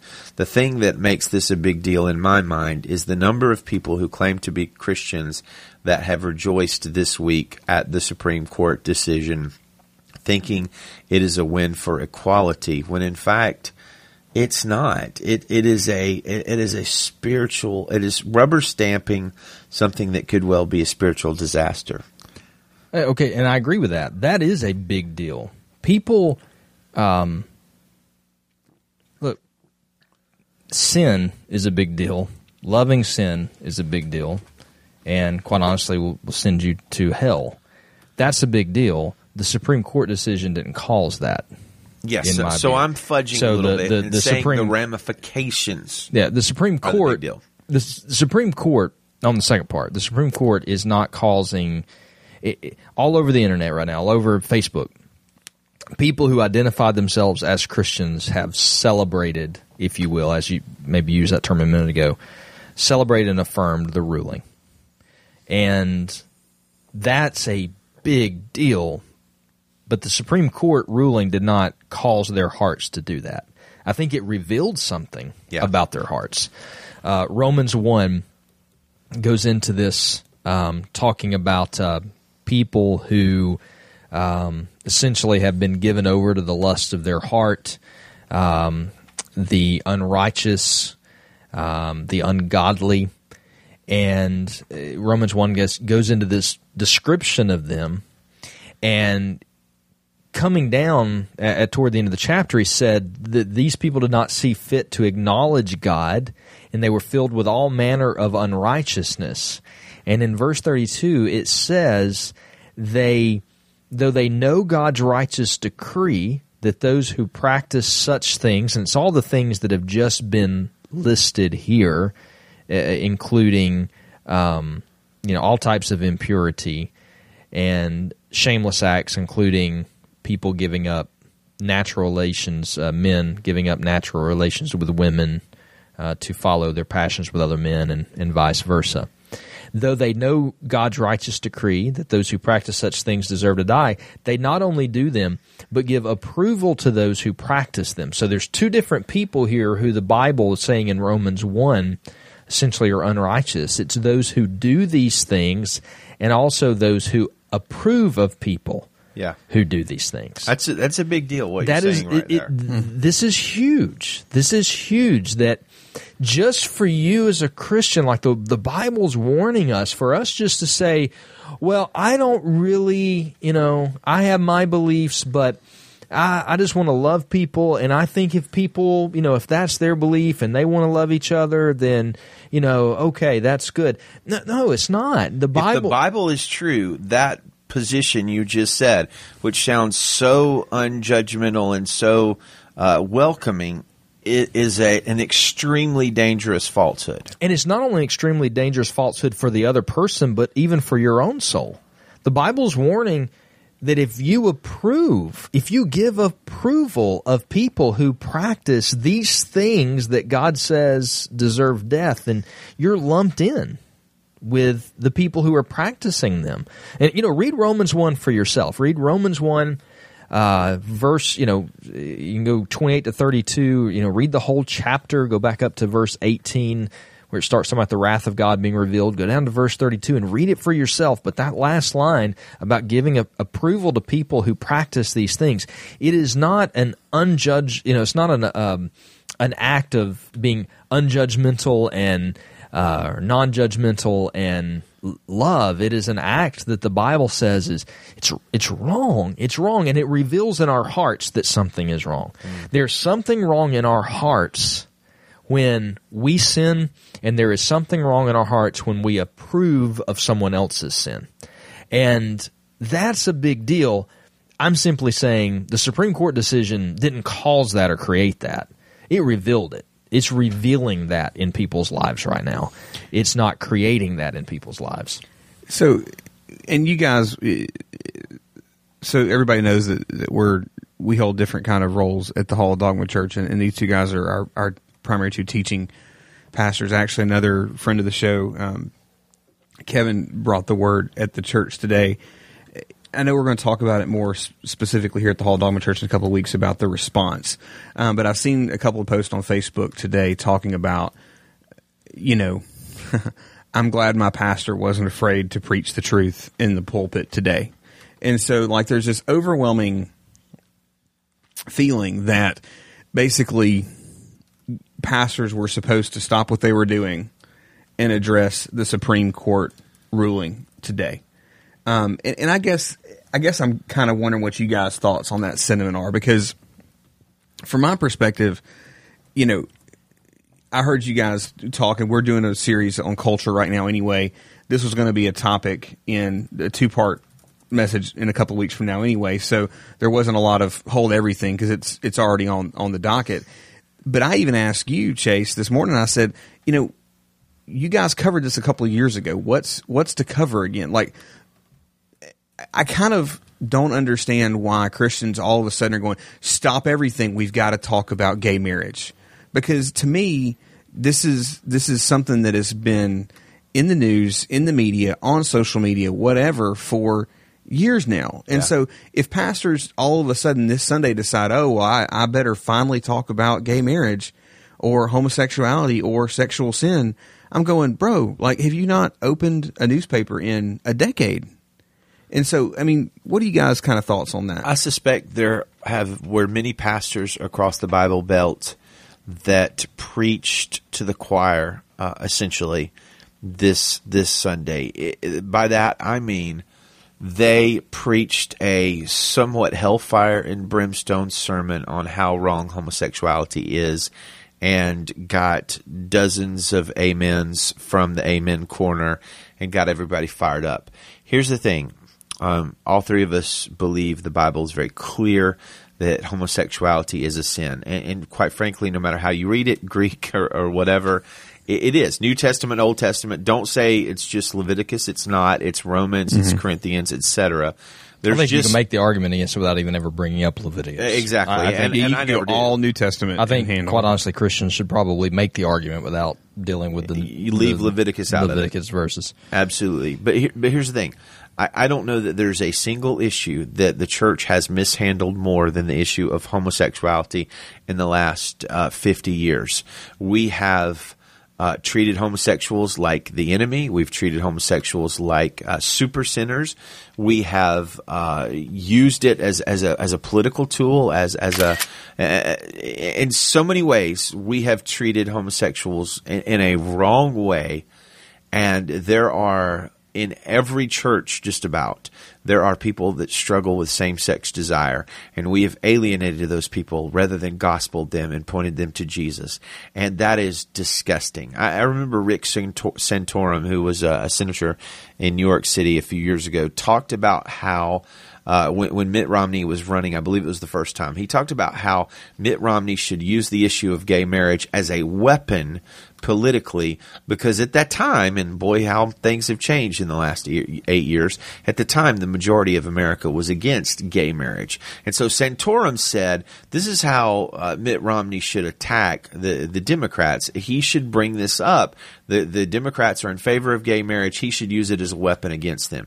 Far too long, the church has used this as a club over the head of homosexuals. And what we've done is we've alienated them. We've made them feel like the enemy. We've done all kind of things other than gospel them and love them and point them to Jesus and humbly call them to repentance. I saw people on Facebook talk about how disgusted they were with the Supreme Court ruling. There is a sense that it's disgusting, but you got to understand, brother or sister, you're disgusting. Apart from Jesus, your sin is just as disgusting. And when you act like somebody else's sin is disgusting and your sin is fine, you become a Pharisee. And Jesus didn't quarrel with the whores and the tax collectors. He quarreled with the self-righteous Pharisees. And we got to take a step back and deal with these people that, the Bible doesn't say whether they were born that way or not. The Bible doesn't address that issue. It's certainly possible for people to be born with sin. We know that. Everybody's born with sin. We've got to take a step back as a church and say, good heavens, we've blown it over the last few decades in this issue. And now the homosexuals think that we either hate them or they think that what they're doing is okay. I can't imagine a worse mishandling of the situation. I hope I'm not being too dramatic. No, I think you're right there. I think I would, I think answering Nick's question, I think it is incumbent upon, pastors to preach to the issues of the day. Paul, when he was, he'd go into a certain country, certain city, and he was, he engaged the culture. He would, he looks around at all of the markers to the unknown gods, and then he decides, well, I'm going to declare to this idolatrous city of, all these various unknown gods, I'm going to declare to them the God. I mean, he would address the cultural issues in the city, and I think that's, pastors have to do that. I think when you see how many Christians are giving approval of this, when I see that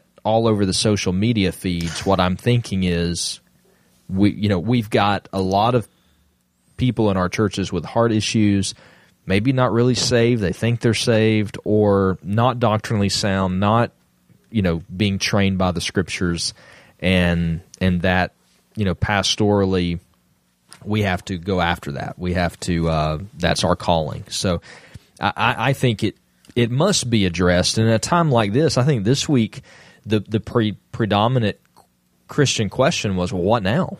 What do we do now? What happens now? How do I interpret this? How do I take this? This has been legalized. And I think pastorally you have to answer that question. There's a lot of things that I do think is a big deal. I think, as we talked about either last show or the show before, I don't remember if it was 55 or 56, the whole shift of opinion on gay marriage in the last, what was it, 6, 7 years, 10 years? I don't remember the poll that we looked at. About 8, But that whole shift of opinion, I think that's a big deal. That is a big deal. Massive. Quite honestly, but there were a lot of things on that, not just gay marriage. No, there was a lot, but that one had the most percentage jump. If you want, I don't like getting into politics, but I'm just trying to think of things that I would call a big deal. Quite honestly, I think the revelations by a guy by the name of David Axelrod, who ran President Obama's first campaign, who essentially admitted that Obama has lied about his preference all along, that his opinion was always pro-gay marriage, but he lied about that in order to, because it wasn't politically viable for him. Yeah. I think that's a big deal. I think that's a big deal. Mm-hmm. Even though that we know politicians do that, but I think it's a big deal that a guy got elected preaching what he held, that marriage should only be between a man and a woman, and then essentially right before his second election that he was running for, let everybody know the truth. I think that's a big deal. I think this decision by the Supreme Court is where we were headed, unfortunately. I was disappointed. As I think the general said at one point in the Hall of Dogma this week, my heart sank. I was disappointed. I was hoping that isn't what would come out, that there would be kind of just a surprise turn. But it happened. And I think it's all the things leading up to it have been a bigger deal than the actual final decision, which I unfortunately think was almost a foregone conclusion. I want to read a comment from Joshua Dean, who he posted in the Hall of Dogma this week. Just happened to really like the comment. He said, in its core, the movement has never been about rights, insurance, inheritance, or about legal status. It has always been about legitimization and acceptance, in the sense that gay couples have acted like married couples without the threat of harm or imprisonment. It hasn't been necessary for the government to license gay marriage for gay couples to live like married couples. But the battle has raged on anyway, under the guise of rights and hospital visitation and adoption opportunities. But it has always been at its foundation about obtaining approval for that lifestyle. Yes. I understand this is biblically a terrible landmark in our history. It might be followed with judgment, wrath, punishment. But I kind of shrug at it, since most individuals already accept and approve of homosexuality. I'm not surprised, and it's simply the USA acting exactly as they have been for decades. I'm mostly concerned with my children, the world they will inherit, the sin they will see, the darkness they will endure, and the difficulty that their calling in Christ will present. And I actually really like that comment, agree with it, amen to it, and kind of kind of goes along the lines of what I was saying earlier for me. Excellent. All right, guys, well, let's do closing statements here and move on to listener feedback, and then somehow, some way, head up to our houses and get in our beds.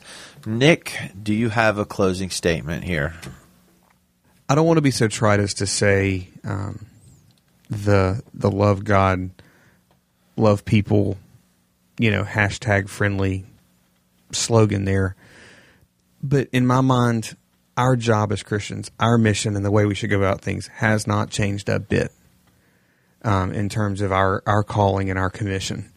The obstacles in our way, maybe, but they are not obstacles we were not warned about in terms of you will be hated for my name's sake. It was part of signing up.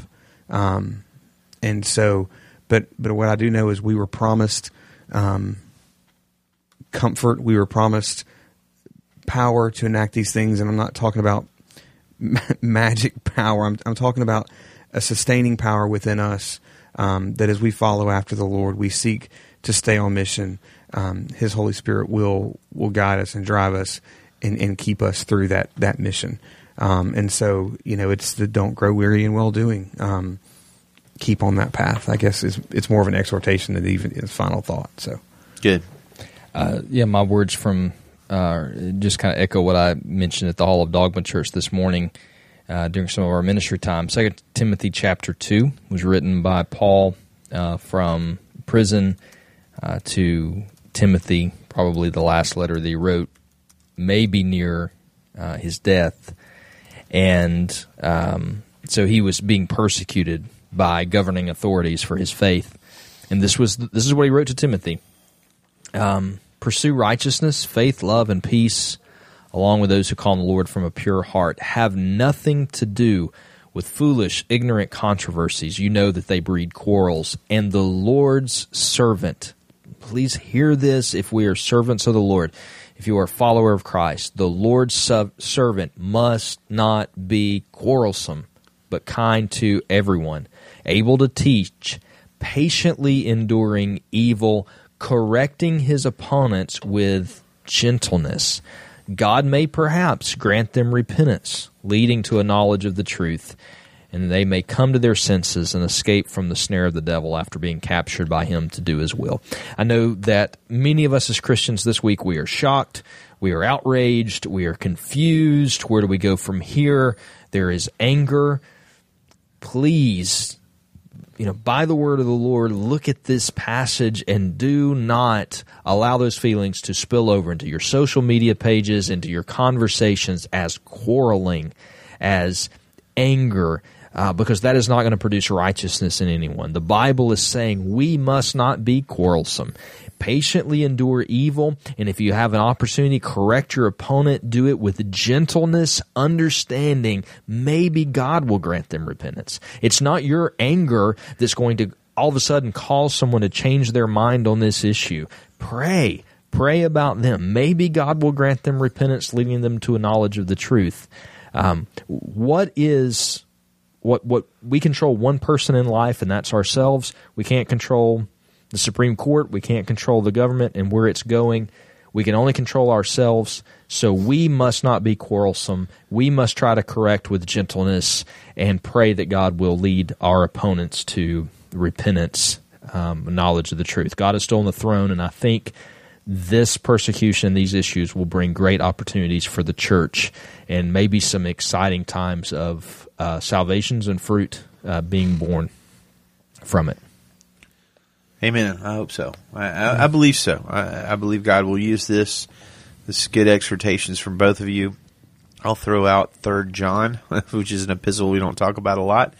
John writes, "It gave me great joy when some believers came and testified about your faithfulness to the truth, telling how you continue to walk in it. I have no greater joy than to hear that my children are walking in the truth." Followers of Jesus walk in the truth, and that truth means upholding a biblical ethic and morality on sexuality. It also means loving the unlovely, loving those who disagree with you, loving those who think you're a bigot, loving those who are sinners, knowing that their sin is no worse than your sin. So speak the truth in love. And I would point you to, I think we retweeted this from the My Gospel Friends Twitter account, at My Gospel Friends, the Russell Moore article, "Why the Church Should Neither Cave Nor Panic About the Decision on Gay Marriage." It's probably the best Russell Moore article I've ever read, one of the best articles I've read this year. It was prophetic, it was godly and truthful, and well worth your time to check out. So go look that up, "Why the Church Should Neither Cave Nor Panic About the Decision on Gay Marriage." And now it's time for listener feedback. Yeah, it's almost time to get out of here. But we'll do a little listener feedback, primarily coming this week from the Twitter. I think we do have a voicemail we're going to play in just a moment. From the Twitter, at My Gospel Friends on Twitter, our good friend Jacob Ali, also known as Whoa. my nemesis. Dr. Ad Hominem. Really? I don't think you're supposed to say that. The leader of the League of Mayhem. Okay. We've said it before. He said, "I really enjoyed Beware, League of Mayhem. Leader Sheep is now on the prowl." Joining with Armored Bear and other friends of the Hall. Are y'all done? Yes. I really enjoy the hidden tracks at the end of some of the podcasts. Guessing a lot of people missed those bonus, and we've mentioned those on the show several times. But you should always check the end of each show and see if old Nuclear Narc has put anything in the. Wow. I thought it was Narclear Nick. At the end, Narclear Nick at the end of the podcast. Fair warning, I don't know that there's going to be any at the end of this one, and that just yeah. In the state you're in right now, this show may not be out till next Friday. Old Paths Guide at Old Paths Ghost on Twitter said, "How did Emmanuel, being black, become an expert on white people?" I told you that if you read that tweet, it was just going to ignite a race war. Why did you do that? I don't know. Emmanuel, send your comments back that we can pass on to Old Paths Ghost. This is going to be fun. Beautiful. Okay, I'm sorry. Probably shouldn't have done that. That's not blessed are the peacemakers. I wasn't being a peacemaker there. Michael Woodard on Twitter at @RMichaelWoodard said, "On this episode, my gospel friends apologize if any Catholics took offense, while those with any slight cessationist leanings are declared anathema." Yeah, I noticed the good barrister Woodard posted that. Did we knock cessationists last episode? Well, I kind of said something about, hey, I'm sorry, Catholics. I kind of took a shot at I kind of remember Catholics that. about not believing in the Bible or something. Okay, like that. I don't remember. And it's just kind of a stereotype that a lot of Catholics don't pay attention to the Bible. That is a bit of a stereotype. It is, and I apologized for it, but I think we may have just kind of ran over cessationist in like a flurry of conversation, and we didn't stop to apologize. So, well, I'm not a cessationist. We'll have but one here next week. Or I have a lot of respect for cessationists. I appreciate their dogged holding of the Scripture, and in a lot of ways, in a good way. I think I got a lot of respect for some cessationists. So, my apologies also if I contributed to that. Cessationists are not anathema. This is not a heresy. I disagree theologically, but yeah. Okay. At Brad Melton, at Brad E. Melton on Twitter, good friend Brad Melton, who has visited the Hall of Dogma before, said, "Don't understand my Christian friends celebrating this," talking about the Supreme Court decision. "I don't celebrate my sin. Why would I celebrate another's?" Which I think is a good point, and I too has probably been, for me, the kind of the biggest heartache about this decision has been seeing kind of the celebration from Christians. We're going to play the voicemail. I do have a question, Nick, really quickly. Just we have the Gospel Friends T-shirts out now. We've had a couple of people who've let us know about those. But if somebody wants to let us know they wanted to get one, but just kind of a reminder, if you're interested in getting a Gospel Friends T-shirt, thegospelfriends@gmail.com. So email thegospelfriends@gmail.com. Give us your the shirt size and quantity that you want, and Nick will get back with you on how to at this complete point, the purchase. Quantity may be limited, but yeah, send us your shirt size at thegospelfriends@gmail.com. We will get with you on shipping and things like that. Probably don't want to conduct that business. Cost and all that stuff. We'll email back and forth with you if you want to get hold of one. The shirts are $15, and so we're trying to figure out shipping to various locales, and we're trying to figure out a flat rate versus different for each one. By the way, friend of the show, Aaron Dean, one of our teenage listeners, has made a request for a T-shirt. We need to be thinking of some sort of quest or task maybe we could give to her in lieu of the $15. I got it. I've got a task. Bring me $15 and you get a T-shirt. No, I got it. Aaron, clean up the Hall of Dogma studio. No, okay, that's not fair. No, that's not fair at all. Look, Erin is a valued member of our faith family, and we don't want to lose her that way. Have you seen this dump? I have, and we will never find her. That's probably 4 T-shirts. Okay. Well, I don't know. Do I have to pay for them? Yes. We already paid for them. I can't do that. Okay. I still think it's viable. Anyway. I paid my money. I was the first to pay my money. Quit wagging your finger at me. Nick, play her voicemail. Hello, Gospel guys. This is the Hall 9000 making a Hall call. I was watching a computer missions show called Terminator Salvation, and I had a thought, so I have a question for you guys this week. What is it with you Christians and cussing?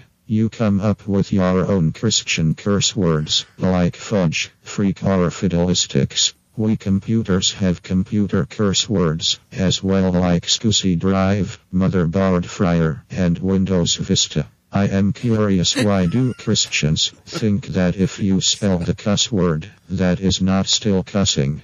But serious question, is cussing a social construct or is it actually a sin? And since you guys are almost Pentecostal, are Christian cuss words still cuss words? Hall 9000 is out. All right, I want to say something first about the Hall 9000. When he says non-curse words, they actually sounded like curse words. There's There's a couple of ones questionable there. Questionable there. I actually agree with the Hall 9000, who, by the way, is just a kind of a Android thing that follows us in the Hall of Dogma, I guess. I think he's an enemy. I think he is part of the League of Mayhem. Not a very vile one, though. I think he's kind of a respectful enemy. Well, yeah. I actually think, though, I think he must be running on Windows Vista. So the Bible says, "Out of the heart the mouth speaks." I have a tendency to just think that it's probably more your intent in the heart when you yell out a word than just the actual word. I mean, I understand culturally there are foul, abusive language and words that culturally is considered a curse word. Poop. But I think just changing a couple of letters around on a word, and yelling that word out in place of a curse word probably is essentially the same thing, in my view. You don't even care at this point, do you? What are we talking about again? Never mind. I'm just kidding. Wow. It's actually it's a tough question. Yeah, you're just fudging a little here because... Oh, look, I just did it. You're just fudging a little here because you say crap and stuff during your messages. Okay, this You're going to get us in trouble with Rachel. A debate between my wife and I. My wife thinks crap is kind of a higher level bad word than I do. I think crap is kind of a negative exclamation, but I just don't consider it a bad word. But I understand, and maybe this goes along with the Confederate flag thing. There are some people out there that. Okay, crap is like the Fred Rogers of curse words. Mr. Rogers in his neighborhood. I got you. What is her not justification, reasoning? Well, it means poop, I guess. So what if you walk around saying poop? Is she going to have the same reaction? I don't know. No, I don't think so. Well, look, there's other people that think crap is a bad word. So I try not to say it in a sermon or whatever. I don't remember us leaving that door open. We left it open. Yeah. Okay, good. Just now noticed that the thing's been freaking me out for the League of Mayhem has broken into the Hall of Dogma. Has caused you boys to be a little nervous. A little bit. So I try not to say crap around people that I know is offended by it. It's you like got the first word, line, I got second. No. It's like the word suck. That used to be, or that sucks. That used to be kind of a bad word when we were younger.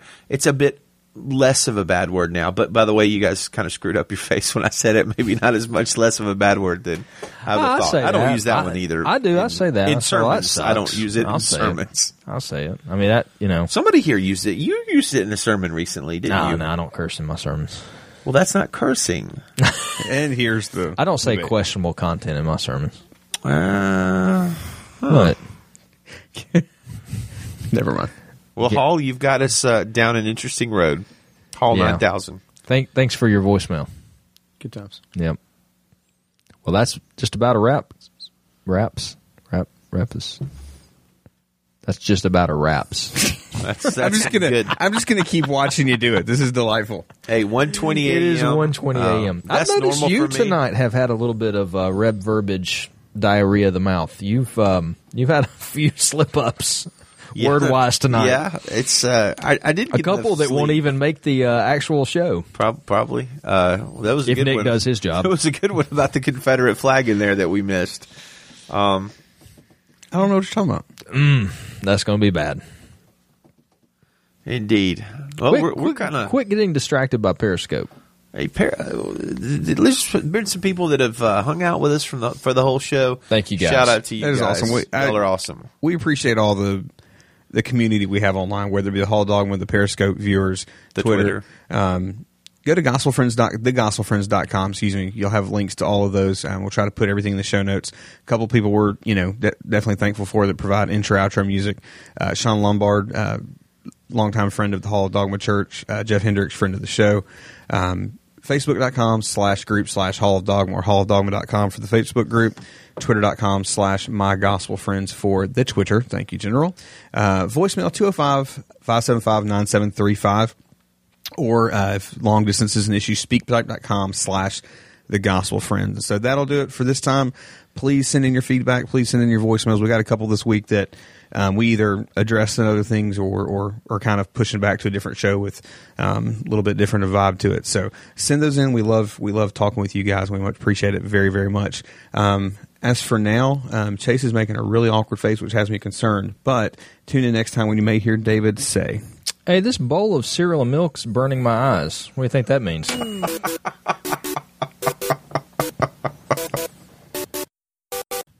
You swim in your cereal? And someone peed in it. Hey, thanks for watching, everybody.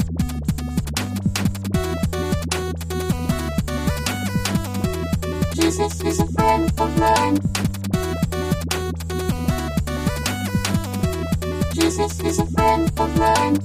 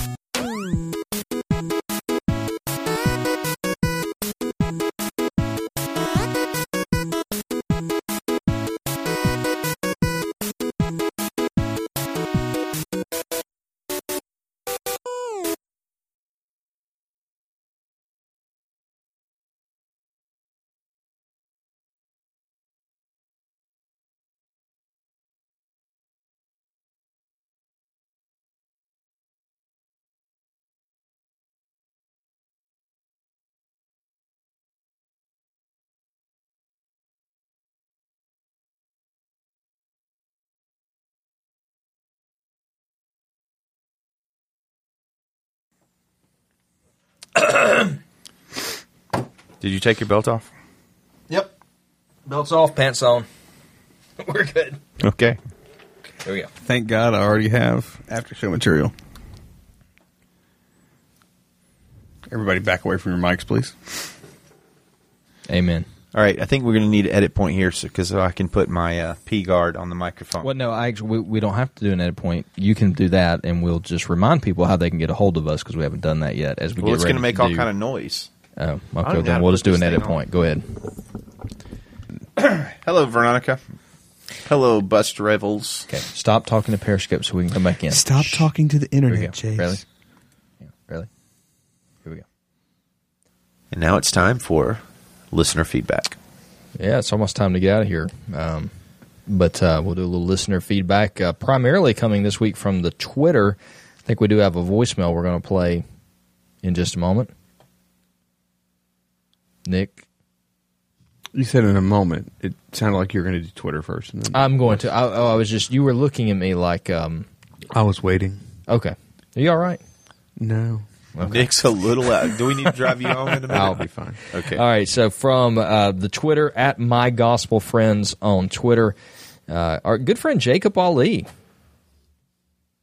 also known as Whoa. My nemesis. Dr. Ad Hominem, Really? I don't think you're supposed to say that. the leader of the League of Mayhem. Okay. We've You've said said it it. before. He said, I really enjoyed Beware, League of Mayhem. Leader Sheep is now on the prowl. I really Joining with Armored Bear and other friends of the Hall.